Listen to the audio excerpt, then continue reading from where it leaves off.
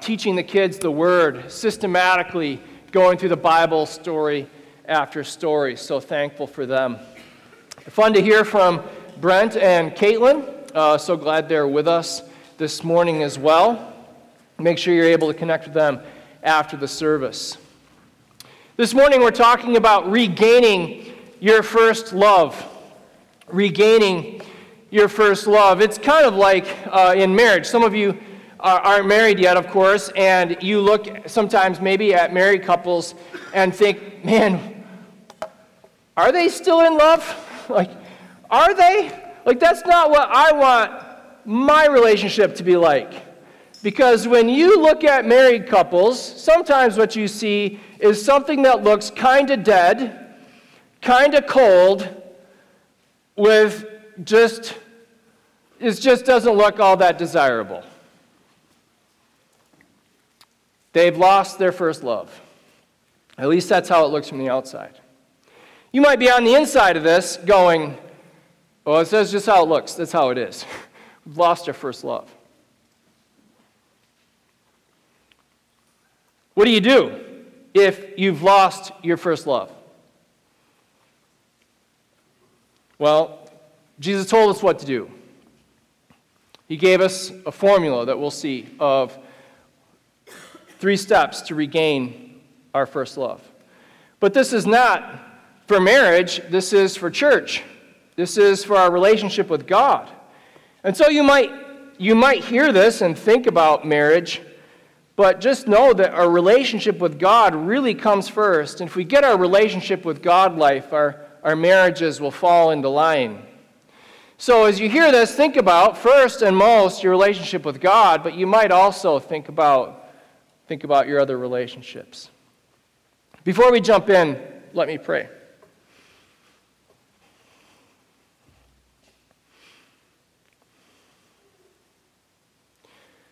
Lord, this is your word. And Lord, I pray that you would resurrect dead hearts, that you would warm cold hearts, that you would shine your light into dark hearts. Lord, that you would help us regain our first love. Lord, I pray that you would stand in front of me while I'm in front of them, and that you would talk over me while I talk to them. I pray these things in Jesus' name. Amen. Here we are in Revelation chapter 2. Revelation chapter 2, we're doing a series called Conquer. Each of the 7 churches is told to conquer, challenged to conquer, told that they can conquer. And so we'll flesh that out as we go. But that's why we've titled this series Conquer. Ephasus is a church in danger of not conquering because, well, you'll see.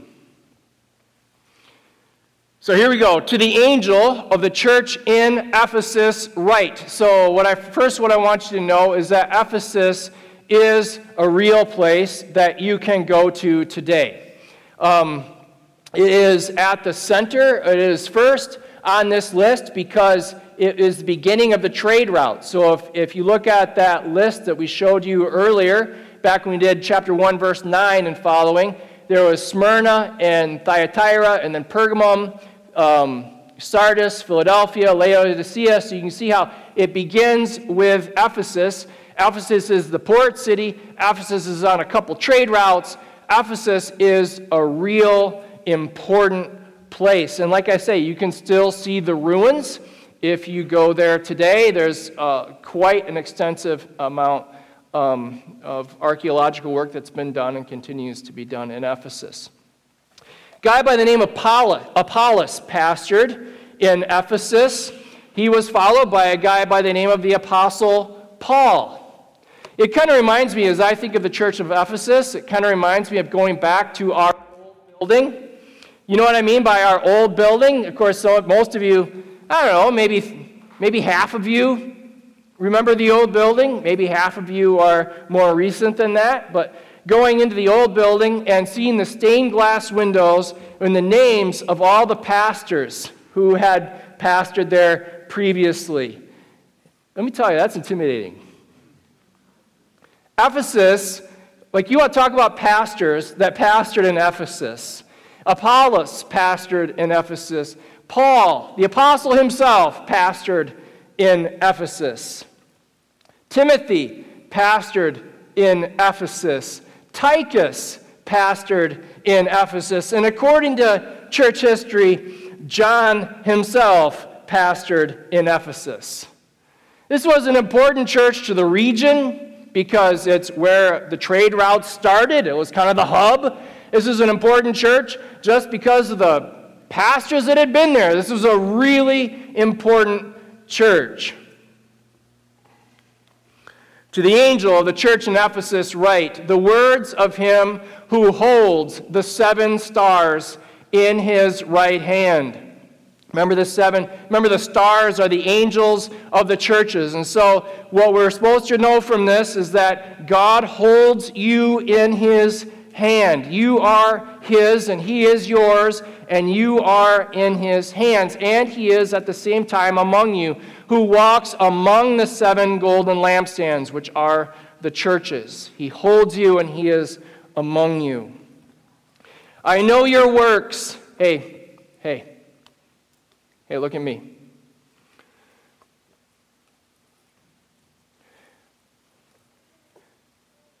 Feel how hardworking this church is. Don't run past this. I'm going to go phrase by phrase. I'm going to go really slow so that you feel how this church bleeds ministry.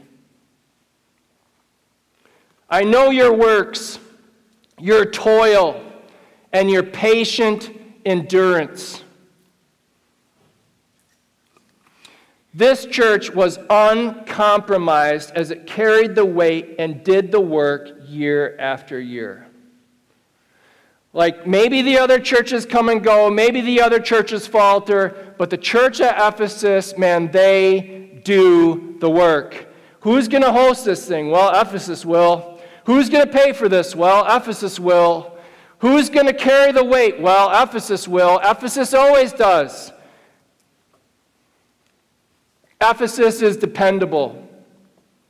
And how you cannot bear with those who are evil.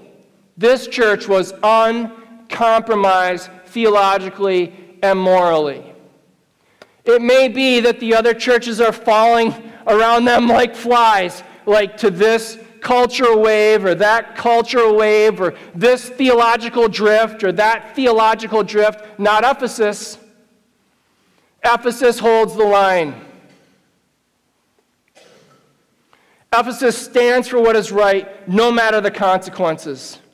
Ephesus says, this is the truth, and we are not going to compromise the truth, come what may. But have tested those who call themselves apostles and are not, and found them to be false. Ephesus is like, no, we are not going to get caught up in that. This church was uncompromisingly discerning between sound and false teaching. Like, this thing came in, that thing came in. Throughout the years, Ephesus held fast. They were right.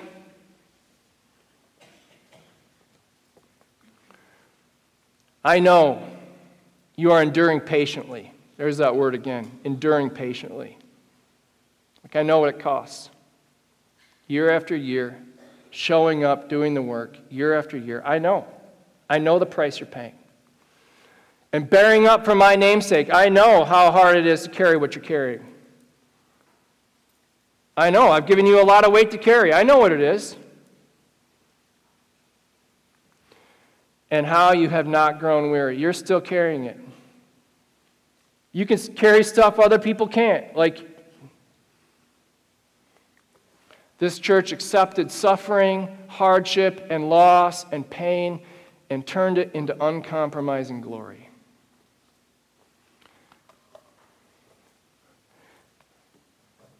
I like this church. I mean, I think you would like this church. You'd at least trust this church. You'd say, this is a church that stands for what is right, This is a church that does the work. This is a church that disciples kids. This is a church that funds programs. This is a church that gives big gifts. This is a church that stands up no matter the cost. They're willing to suffer. This is a good church.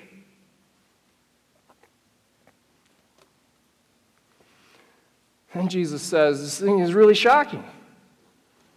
I didn't see this coming. I'm like, but look what you said in the first couple verses. He says, but I have this against you, that you have abandoned the love you had at first. Man. They are so uncompromising in what they do, in what they believe, what they give, what they carry. And yet, they are utterly compromised in what matters most. Love. Let me read, like with this in mind, hearing about all the hard work they do, all the ways they serve. Let me read to you 1 Corinthians chapter 13. It goes like this. If I speak in the tongues of men and of angels, but have not love, I am a noisy gong or a clanging cymbal. If I have prophetic powers and understand all mysteries and all knowledge, and if I have all faith so as to remove mountains, but have not love, I am nothing.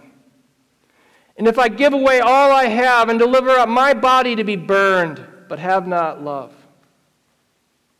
I am nothing. And the resurrected Christ is saying to this church, if you don't regain your first love, you could be nothing.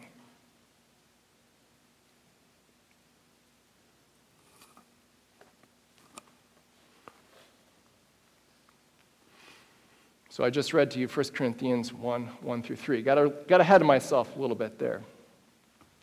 Remember, therefore, from where you have fallen. So this is the formula for regaining your first love. And we'll come back to this, and I'll take it step by step. But we're just reading through the passage right now. Remember, therefore, from where you have fallen, repent and do the works you did at first. That's the formula. Like I say, we're going to come back to that in just a second. Remember, repent, do. That's the formula. If not, I will come to you and remove your lampstand from its place. Like, this is the resurrected Christ saying to them, you could be nothing. You have lost your first love. There is no light, there is no heat, there is no life, because there's no love. And if there's no love, then what's the point? I'll come and remove the lampstand. Unless you repent. Yet this you have. This is positive again. You hate the works of the Nicolaitans, which I also hate. If you read 5 different commentaries, you'll come up with at least 8 different opinions as to what the Nicolaitans are. Where everyone agrees is that they were compromised morally and theologically. So the error that we should not make is to think that we have to pick between truth and love. Like either you're a truthful church or you're a loving church. Either you hold the line in doctrine or you love people well and you love God well. And that is an absolutely false choice. Utterly, terrifically false. So he just says, you do the work, you're getting it done, but you've lost your love. But remember to hang on to the truth, and I'm glad you're hanging on to the truth. Because he knows this is our propensity is, or what we tend to do is get things wrong by thinking we have to pick between truth and love, and you absolutely don't. Absolutely, please hold on with both hands, truth and love.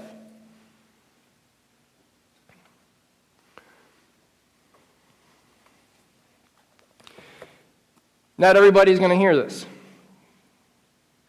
Not everybody is willing to hear this. Not everyone will. Some people will just kind of ignore it. One time I preached a sermon on giving, and I could tell you the illustration, but I don't have time. So on the way out, though, I did then like I do now. This is at a different church. I was standing at the back, and people were going out, and this guy comes up to me on his way out, and he's pretty new. Like I'd only seen him once or twice, and we didn't say hi. I like smiled when I stuck out my hand to say hi, and he's like, yada, yada, yada, and he just keeps going. He didn't like my sermon on giving, which I kind of took as a compliment. Like, well, at least he gets it, that's better than a blob, of like, do something. Like, at least he gets it. He really understood what I was saying. Really didn't like it, but at least he understood it. I think that's the idea, is like, not everybody is going to hear this. Some people are going to walk out going, yada, yada, yada. He who has an ear, let him hear what the Spirit says to the churches. Like, please hear this, and don't walk out going yada, yada, yada. And don't be a blob that you just, nothing can move you, you're just a blob. To the one who conquers, there it is again, I will grant to eat of the tree of life, which is in the paradise of God. So the tree of life we see in the early chapters of Genesis, especially Genesis chapter 3, where after Adam and Eve sin, God tells them they must leave the Garden of Eden, and he blocks the way to the tree of life, because if you eat of the tree of life, you will live forever. And now the promise is that if you conquer, that if you follow Jesus all the way to the end, that you will get to eat of the tree of life, which is for the healing of the nations in Revelation chapter 22, in the paradise of God. So there's this warning. You don't hear this, I'm going to come and remove your lampstand. And there's this promise, or you could eat of the tree of life in the paradise of God. But what you must do is regain your first love. So, how do you regain your first love? So we're going to come back here to verse 5. First, remember. Remember from where you have fallen. How do you regain your first love? Well, Jesus says, first remember. Remember. Remember what it was like when you were first saved. Remember what it was like when you were first growing in your faith. Do you remember that? I remember what it was like when I was first really growing in my faith. I was probably in college. There are other times in high school too, but probably in college I grew the most. And I remember being like, man, this Bible is amazing. I love this. This is amazing. I remember reading it at night, and, I do devotions at night, and my roommate, he's doing whatever he's doing. I'm like, Eric, did you hear this? And I read it to him, and I'd be reading a while longer. And I'm like, Eric, did you see this? And he's like, dude, I just need to do my homework. Remember when the Bible was new? Remember that? Remember when praying, you prayed, and when you prayed, you felt like God was right there? Like God is in the room, like I'm talking to him, I'm talking to God. I get to talk to God.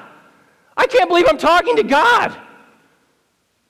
And so you found ways to pray, and you made time to pray, and it was amazing. Do you remember that? Do you remember what it was like to worship? And when you first learned how to give, and you're like, this is really scary. This is scary. I can't believe people do. Like, how do they do this? At our last church, well, 2 churches ago, I guess. It was at Maple Lawn. It was when I was an intern. Shannon and I taught a young marrieds class, which made sense because we'd been married for about 6 months. So we were well qualified to teach the young marrieds class. And we were teaching this class, and it wasn't our idea. Somebody else in the group said, because we were all like really, really owning the faith for ourselves. Not our parents owning it for us, but really owning the faith for ourselves for the first time. And somebody in the group says, we should do a first fruits offering. I was reading through my Bible, and they're talking about first fruits, and we should do a first fruits offering at the first of the year. And what that means is we should all give our first paycheck to God. I remember thinking, that is a really scary, bad idea. But they were all doing it, and I was a teacher.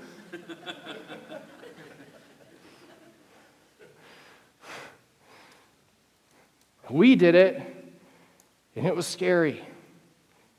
But it was worship. It was worship. Remember what that was like? Do you remember?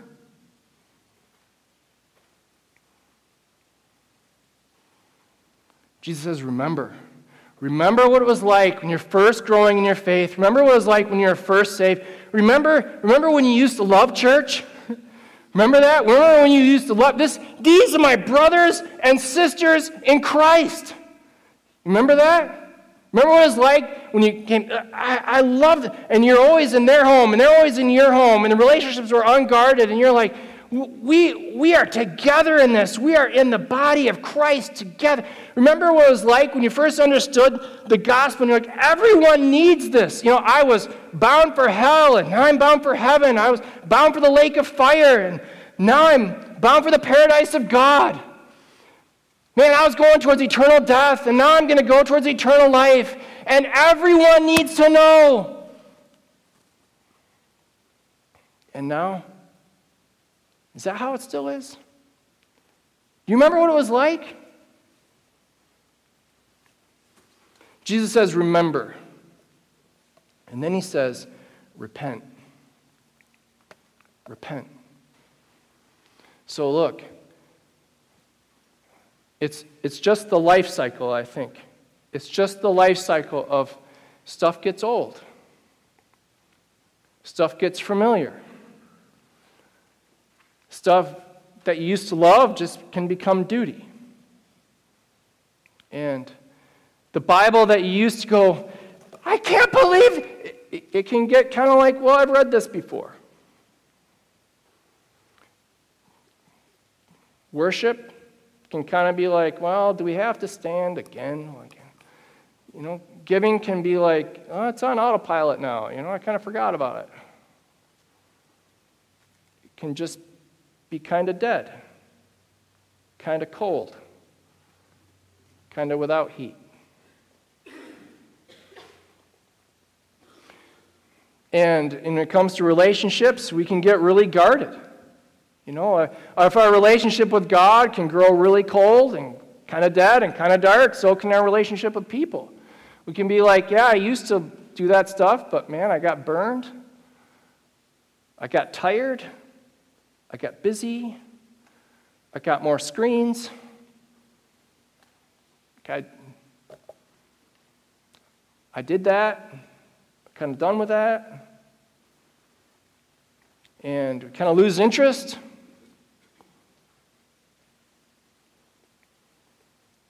We can go from being like everybody needs to know to, well, maybe a couple of people need,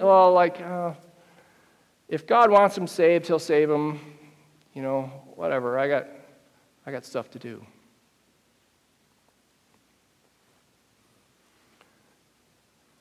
That's not how to get your first love back. Jesus says, remember, repent, and then he says, do the things you did at first. Do the works you did at first.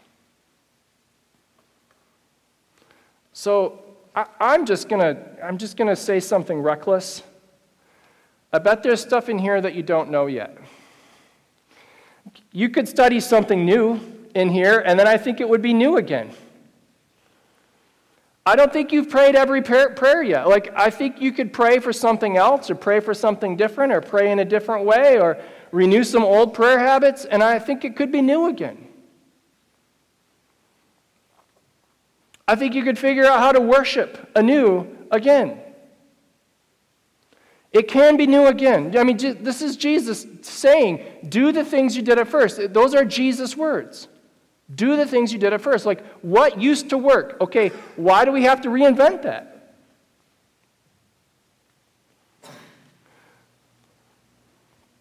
What would it mean to re-engage with people? I mean, if you're going to re-engage with God, then you would re-engage with people as well. What would it mean to re-engage? What would it mean to have people in your home again? What would it mean to go to their home again? What would it mean to take responsibility and be intentional about building relationships again?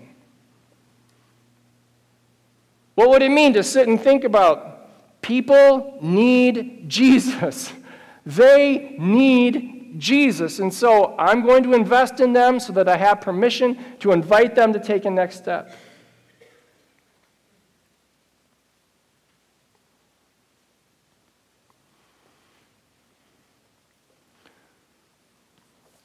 Remember, repent, and do the things you did at first. Would you do this? So Jesus is talking to this church at Ephasus. And this church at Ephasus, it's important that the church gets this for the church's sake, because the church needs this. I think it's important for Ephasus that Ephasus gets this. I think it's important for that whole region that Ephasus gets this. And look, I'm just going to lay my cards on the table. It's important that we get this, really, for us, that we would conquer and eat of the tree of life and the paradise of God. It's important for us. Part of what attracted me to this church is that I think this is an important church. I think the town of Allegan will do better if this church is flourishing. This is not just just for us. This is for the region. And I know the percentage that we give to missions. This is for the world. That we get this. Will you get this?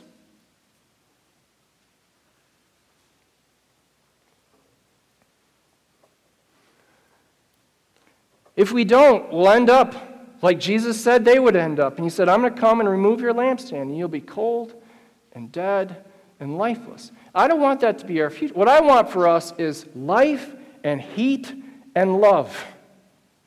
And that can happen if we will say, we will remember what it was like when we were first in love with the Lord. We'll remember what it was like when we were first saved and first growing in our faith. We'll remember.